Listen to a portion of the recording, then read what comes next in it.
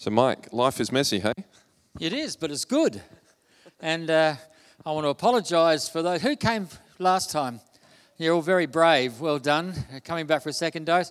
I know that last time was a bit depressing, but tonight's all about hope. So hopefully that'll encourage you. No, it's great to have you back, and we're really thrilled to be able to hear from you again, Mike. So thank you. I'm just going to pray before you speak, and then we'll be all ears. Heavenly Father, we thank you that you make it possible for us to do anything that is your will. And Lord, we thank you that Mike is obedient to that call. We thank you for the word that you've placed on his heart. We thank you, Holy Spirit, that you're working in this place now, and you're working in Mike to bring a message to us, a message of hope, a message of transformation. Lord, may this be a blessing. May this time be a time for our hearts being turned back to you, and may every word that comes from Mike touch our hearts and bring us back to you, bring us to the true source of hope. In Jesus' name we pray. Amen. Thanks, Sam. It is great to be here again, and as I said, the last time we were here, it's flashing green, so is that right, 80? There we go. Life is Messy Part 2. For those of you who weren't here, a 30-second recap is that this life that we live here on planet Earth is made up of extraordinary adventure and wonderful things. And it's also made up of stuff that's really tough. And it would be wonderful if this whole faith thing gave us some kind of get-out-of-jail-free card. That somehow if we were able to say, well, I've given my life to Jesus and I'm following God and I've become a Christian, and suddenly all pain, all suffering, all inconvenience, all sorrow, all hard moments would suddenly vanish. And if that was true, then every person on the planet would sign up. Because if they looked at Christians and saw that our lives were perfect, without any blemish, without any sorrow, without any difficulty, everybody would want a piece of the action. But the reality is that all of us are going to experience both the wonderful blessings of life and the great sorrows of life. And I did say to the young people who are just entering into this wonderful phase of being young people, and I don't want to dampen your enthusiasm at all, because life is an extraordinary adventure, and I have loved every single moment that God has given me. But it's fair to say that sometimes life gets a bit messy. And I'm sure that even in your fledgling years, and you're probably saying, no, we're much older than that, but I'm an old, decrepit grandfather, so I can talk about your fledgling years. I'm sure that you guys have also experienced, at times, possibly, a bit of pain, a bit of disappointment, a bit of sorrow. And the reality is that life's just a smorgasbord. And we tried to paint that picture last time. So the point, therefore, tonight is, well, what are we going to do about it? And so the first thing I want to say is, well, so whose fault is it? Why is it that being a human being on this planet means that sometimes life gets messy? Well, I want to say that there are a few people who are at fault at times. First of all, there are times in our lives where we go through difficulties and it's our fault. And we make choices in our life where the inevitable consequences of those choices mean that sometimes life gets messy. Sometimes life gets a bit tough. And as an educator, what I'm discovering more and more is that we now have what we call helicopter parents or rescuing parents who rush in whenever their child may have done something that was slightly a bit naughty, and they excuse the behaviour. Oh, no. I'm sure that, it must have been somebody else's fault. The reality is, whether we're Christians or not, there is a moment in time when we have to acknowledge that maybe sometimes it was me that made the mistake, that messed things up, that got things wrong. But I have great good news, and that is what I call the God of the veranda. And this is Mike Potter's version of the prodigal son. And I love this picture that when the son finally works out that he's stuffed up, it wasn't anybody else's fault, it was his mistake, he came home.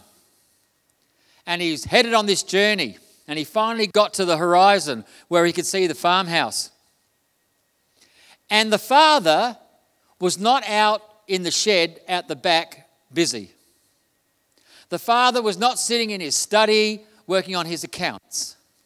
The father wasn't even out with his other son, as the story goes, having a decent conversation or planning the future. It says that the father saw him from a long way off. And I have this wonderful picture that from the moment the son left, that every spare moment the father had, he went out onto the veranda and looked to the horizon. I want to tell you tonight that irrespective of how much we might muck up, how many times we may get things wrong, I want to tell you tonight that God's standing on the veranda longing for us to come home. And that is wonderfully good news. Because it says that as soon as he sees his son coming home, the father runs to him. Now, that was a very radical thing for Jesus to say in those times because Jewish fathers did not run. They had to maintain a semblance of respect and demure posture. And yet, Jesus tells this story of the father running to his son, holding him close, kissing him and hugging him, crying over him with joy. I want to tell you that sometimes life is messy and we've mucked up. And sometimes we beat ourselves up and we blame ourselves and we think that maybe because we've mucked up that there is no hope for us, that we feel cast down, we feel rejected, we feel alone. I want to tell you tonight that there is a God who stands on the veranda waiting for you. He's looking to the horizon for you and he provides you with abandoned, unconditional love. I think that's wonderful hope. The second one is that sometimes it's other people's fault. Life gets messy and other people mess up. And sometimes they not only mess up their lives, but they mess up our lives as well.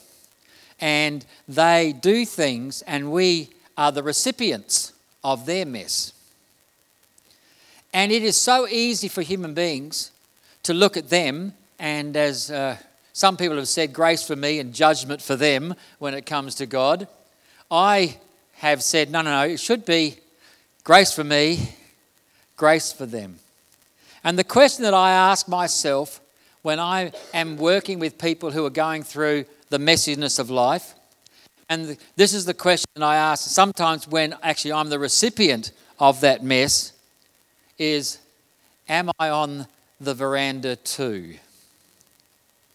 And that's a real challenging thing because I would hope that if God had somehow weaved Mike Potter into the story of the prodigal son, that I would have been so passionate about people whose lives were a bit shipwrecked, people whose lives were really struggling, people who may act out of their hurt and their anger and their bitterness over life, that instead of me getting all self-righteous and doing my own thing like the older brother did, that I might be standing shoulder to shoulder with my father on the veranda, longing and hoping for my brother or my sister to come home.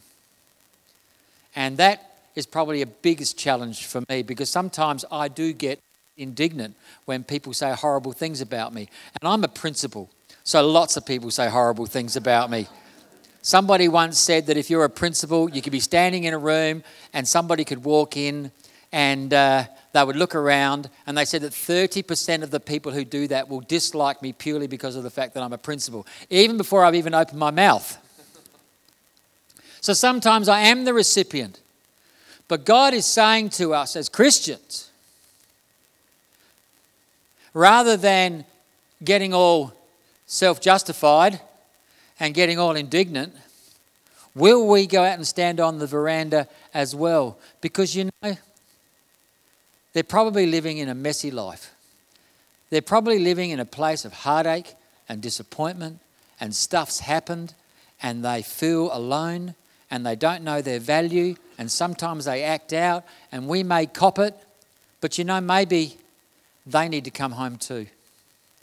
And I want to encourage you tonight that while life is messy for us, it's also messy for others. And it's funny how sometimes the people that pick on us and the trouble causes are other Christians. And yet God is saying to us, grace for me, grace for them.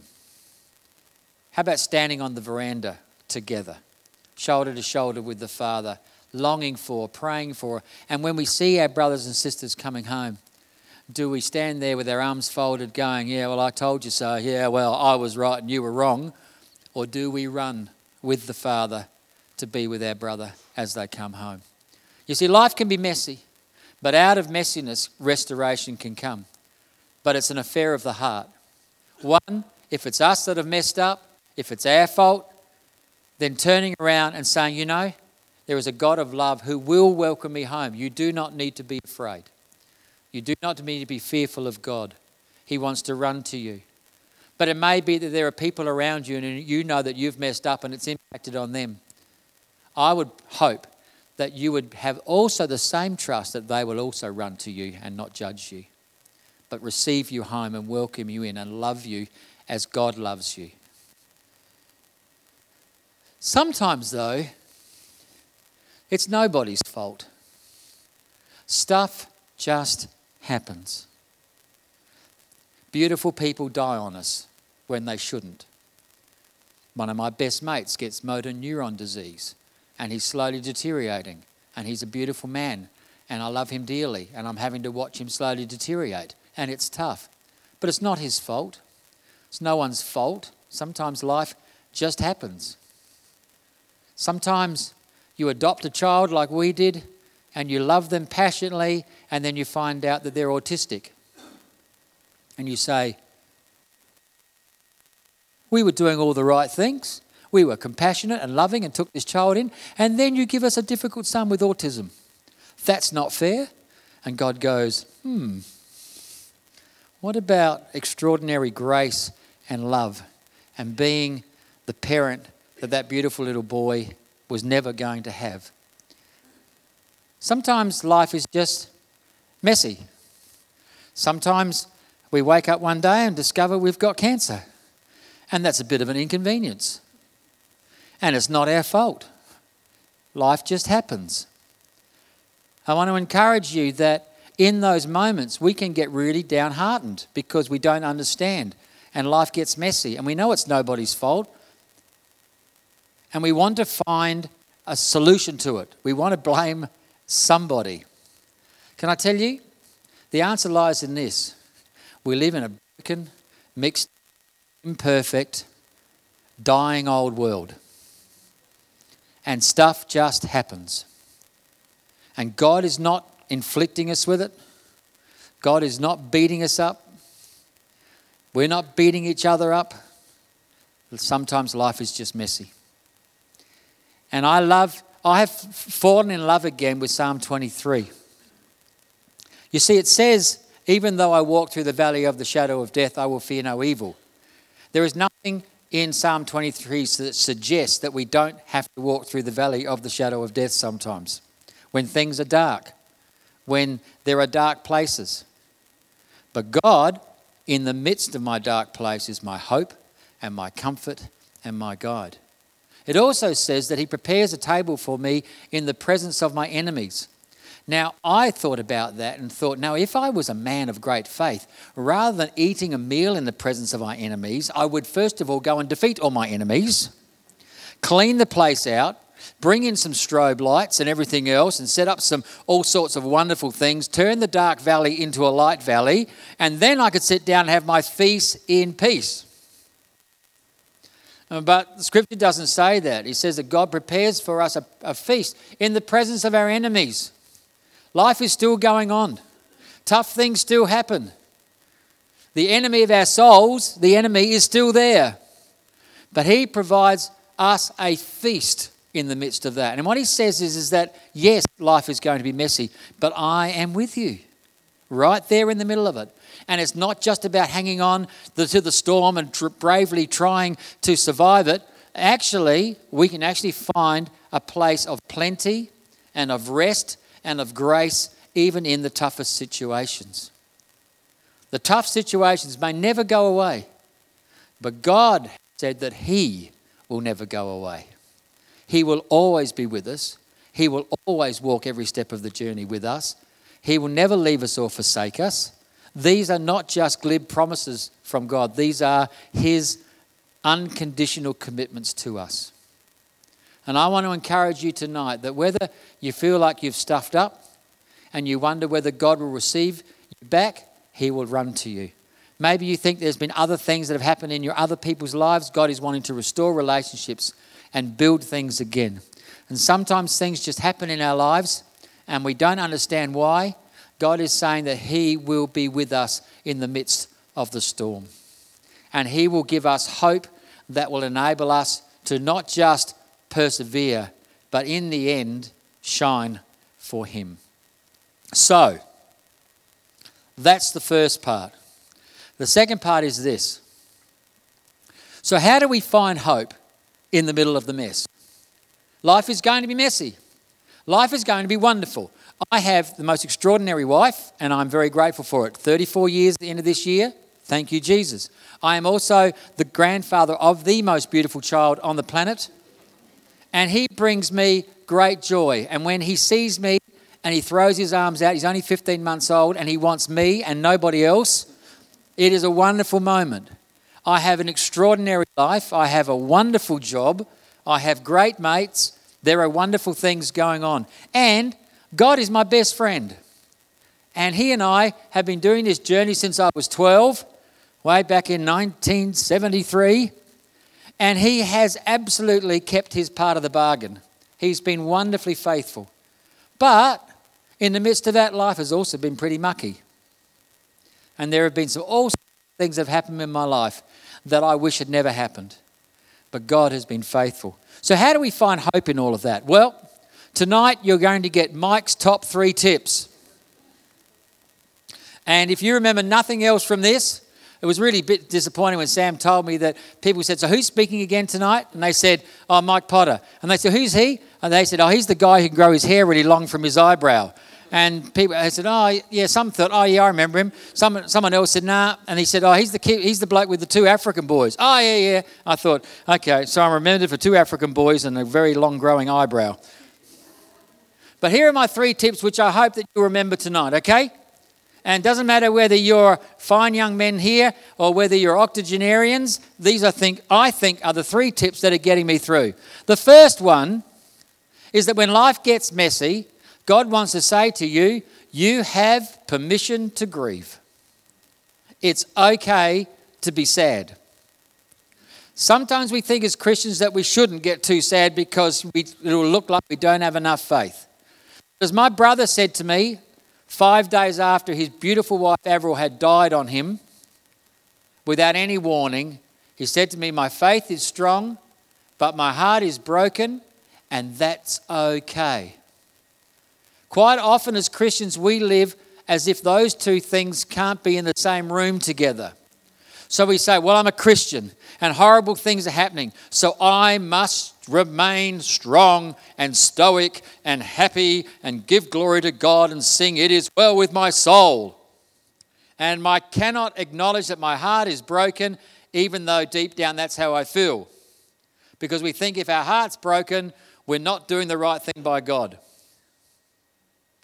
Or we admit that our heart's broken and our heart feels completely splattered and we think, oh, my faith must be so bad. I must have really let God down. I want to tell you that God wants to give us all a break. He actually wants to take the pressure off. He doesn't want us to live under a false assumption. He wants to say to you tonight that when stuff gets tough, it's okay to grieve. Your faith can remain absolutely strong and vibrant. Your heart can be broken at the same time. And God wants to say, it's okay. It's all right. I'm not judging you. It's okay. Because that's why God said to us that he would be the God of all comfort. He said that he would shelter us under the shadow of his wing. He said that he would mourn with us. He would gather us like his own and hold us in his arms when things get wrong. I want to encourage you tonight that you have permission to grieve, and your faith can remain strong as well. And I tell you what, for someone looking from the outside in about Christianity, if they can see that stuff is going on in our life and it actually moves us and our hearts can be broken, but they can still see something within us which is hopeful, which enables us to continue to look to God even though we're struggling, that might actually look a bit more real to them than us going, oh, well, it's okay, nothing's wrong, it's all good here. But actually, us being human and allowing others to see the fact that we walk a journey just like everybody else does, and sometimes we're carrying heavy weights just like everybody else does, but we have a hope that we can tell them about because it's the hope of our own hearts, and that is Jesus. So that's my first tip. The second tip is to remember that God is love. And I'm not making this up because that's what he says about himself.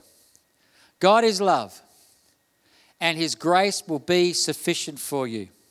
When I've been going through times of real difficulty and when things are tough and when I'm trying to work out what's going on in my life, there are two things that I remember and hold on to, even though the way seems dark and things seem difficult in my life. I hold on to two absolutely non-negotiables in my life. God is love, and he's not punishing me, and he doesn't hate me, and I haven't failed him. He loves me with an everlasting, pure, and wonderful love. And the second thing is that his grace is sufficient. He will hold my hand even in the darkest days, and he will walk with me every step of the way. He will never let me go because he has committed himself to me. And he has said, Mike, you're my boy. We're in this together, and we're going to walk this journey together, and I will never, ever let you go. My grace is sufficient for you. So number one, we have permission to grieve. We can have broken hearts, and we can have a strong faith, and it all works still okay. Number two, God is love. Jesus said that for God so loved. We quote that scripture so many times, we forget the extraordinary depth of it. For God so loved the world that he gave everything for it, and his grace is sufficient. And number three, this is my third tip. Oh, I'm going backwards. No, wow. Here we go. There he is. Number three. I apologise. Number three. When things are going tough, you need to find your green pastures and still waters. Because Psalm 23 also says that he leads me into green pastures, and by still waters he restores my soul. We need to find those places in our lives that are our green pastures and still waters and let God restore us. Yes, we can have a broken heart and a resilient faith. Yes, we can know that he loves us and his grace is sufficient for us, but he also wants to restore us. He wants to lift us up. He wants us to do more than just persevere. He wants us to grow and to come into a place of great rest. He wants to restore our hurting hearts. He wants to bring new life. He wants to bring light when it was tough. He wants to bring hope into our lives. And so that we can then reflect hope to a world that desperately needs it as well. So, I've discovered in my life, especially over my journey of the last 3 years, that we can say green pastures and still waters, and we can make it very theological. I've discovered that for me, my green pastures and my still waters are very real places. And the first place that is my green pasture and still water is worship. And I have made a deliberate decision, going through some of the toughest things I've ever experienced over the last 3 years, that I have found, rediscovered the extraordinary wonder of immersing myself in worship.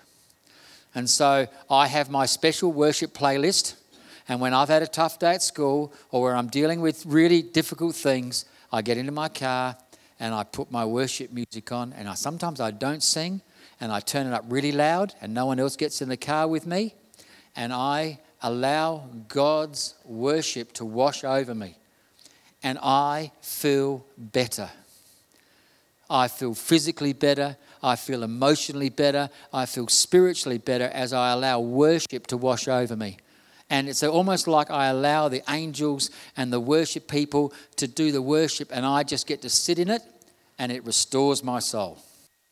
And I want to encourage you that if you're going through tough things in your life, get your worship playlist, turn off the footy show in the afternoon like I've had to do, and because all they do is argue about stuff, I've discovered that I'm putting on my worship music now and allowing it to wash over me and allow it to restore my soul.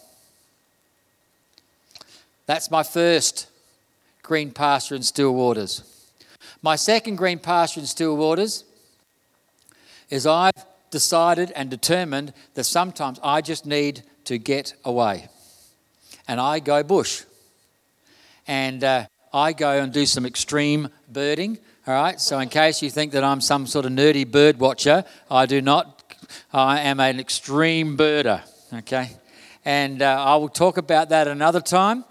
But I get out there in the bush by myself, and I've had my worship music on as I get there, and then I get out and I hunt down the grey honeyeater, which was my 2,000th bird in the world. And I get out in the bush, and I'm by myself amongst this extraordinary creation. And I got to wander a couple of weeks ago through the Ormiston Gorge, up near Alice Springs, all by myself, nobody else around, and I'm feeling a whole lot better. I want to encourage you to find places in your life that you don't have to escape to, but you go to where it's just you and God, where you can enable him just to be there in the quietness and the wonder of his creation around you. It restores my soul. For my brother Steve, it's the ocean. For me, the ocean is hell because there are big things in there that eat you. I do not go there to feel better. I go bush. There are no sharks in Alice Springs. They cannot get me there. You need to find a place that is your place of restoration. And I want to encourage you to find those places, and God will lead you to your green pasture and still water. The third place I go to, and I have an extraordinary privilege of going every year to Kenya, back to my homeland, and I get to spend 2 weeks with these extraordinary young people. And they are such a rich blessing to my life, because some of my green pastures and still waters is actually going and doing something good. Yes, we can be walking through difficulties. Yes, we can be struggling with life. Go and do something good for somebody else. It's amazing that when you take your eyes off yourself and what you're walking through and actually go and do something selfless and beautiful. And every year I take a group of Year 11s and we go to Kenya and we spend time with these wonderful children. Beatrice, Monty, Simon, Dennis, Camilla, Stacey and Grace. And I am Uncle Mike to them, and they love me. They love me unconditionally, and when I get there, I get off the bus, and they run to me, and they hug me, and they love on me, and we spend 2 glorious weeks together, and we do lots of practical work. But these beautiful children who have every reason to be bitter and twisted about life because they've lost their parents. They've either been orphaned, they've been thrown away, they've been abandoned, they've had HIV and nobody wants them, and they're in this beautiful home, and they, instead of being bitter and twisted, they love me unconditionally, and they give grace and joy to me, and it makes me realise that the things that I'm walking through, if they can do it, and they're 12, then I can do it. And I want to finish with this. This is Alice. 12 months ago, I was coming out of a very dark of my life, which has caused me to do Life is Messy. We got to Kenya, and Alice was there, and Alice is 3 years old. She's now 4, and this is me with her this year. And Alice was standing there, and she'd been at the children's home for all of 3 weeks. Her brother Alex is 5, and he's HIV. And they'd only just come to the home, which means they'd only just come out of the trauma of either being orphaned or being abandoned. And they were standing there, and the bus pulled up, and all of these African kids ran over to the bus as we got off, and were standing there and chanting, Uncle Mike, Uncle Mike, Uncle Mike, and giving me a hug and all that sort of stuff, and high fives, and it was fantastic. And Alice is 3. She doesn't understand a word of English. She's never met me before. And she watches what all the other children are doing. This high. She looks around and everybody else is running over to Uncle Mike, Uncle Mike, Uncle Mike. So she toddles over, looks up at me, stands at my feet, looks up at me and goes, Uncle Mike, Uncle Mike, Uncle Mike. First English word she's ever spoken, because that's what everybody else is saying. Puts her arms up in the air and gets me to pick her up. And then this dear little 3-year-old who's just lost her own parents, never met me before, reaches out and begins to stroke my face. And it was like God saying, I know you've been through a difficult time, Mike. Here's a precious little angel just to let you know I love you. And will you please, Uncle Mike, love her back? Because she's lost her family. And she stroked my face. I'm not sure whether she was trying to get the white skin off to find the black skin underneath, because she probably hadn't seen too many white people before. But it was this act of extraordinary trust in a complete stranger. She just loved me when I was in a dark place. And God said, I know you, Mike. I know what you're going through. I love you. My grace is sufficient for you. Here is a precious gift called Alice. I caught up with her again this year. I picked her up. She stroked my face again. And she hugged me. God understands that life is messy. That's why he had to send Jesus. He needed to send somebody in who would demonstrate unconditional love for all of us. He understands that sometimes things are tough. He wants to hold your hand. He wants to walk every step of the journey with you. He wants to be with you in the dark places. He wants to prepare a feast for you. He wants to invite you into worship where he can restore your soul. He wants you to take places where you can feel better. And he wants to gift you with people in your life and circumstances in your life that will give you courage and hope again and cause you to lift your head up. And out of that, he then wants you to give hope to others. Life is messy, yes, but hope is greater. And it's not in having the tough stuff exempted or disappear. It's about hope in the mess so that we can be a blessing to the world around us. That's me. Life is messy, but I'm going down fighting. God bless you. Thank you so much for having me. Let's pray.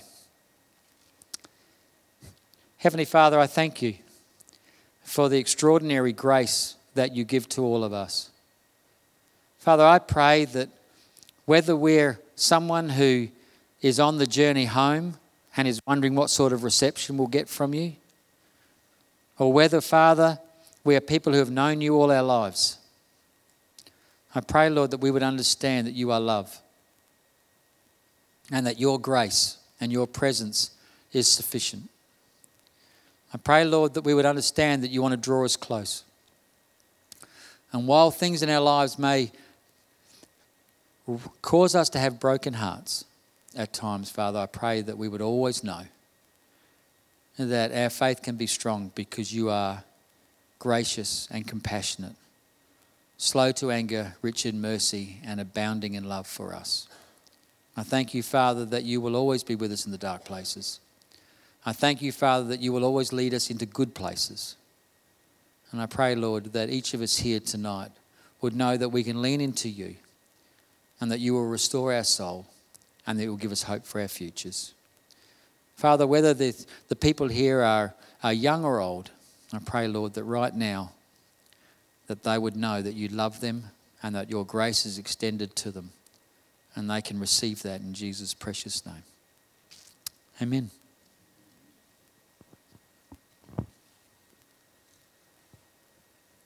I think hearing a word like that is it's going to lead us into a place where we want to just be still and reflect and soak in that promise, that hope, that love of the Father for us. And as you speak, 100 billion galaxies are born. In the vapor of your breath, the planets form. And if the stars were made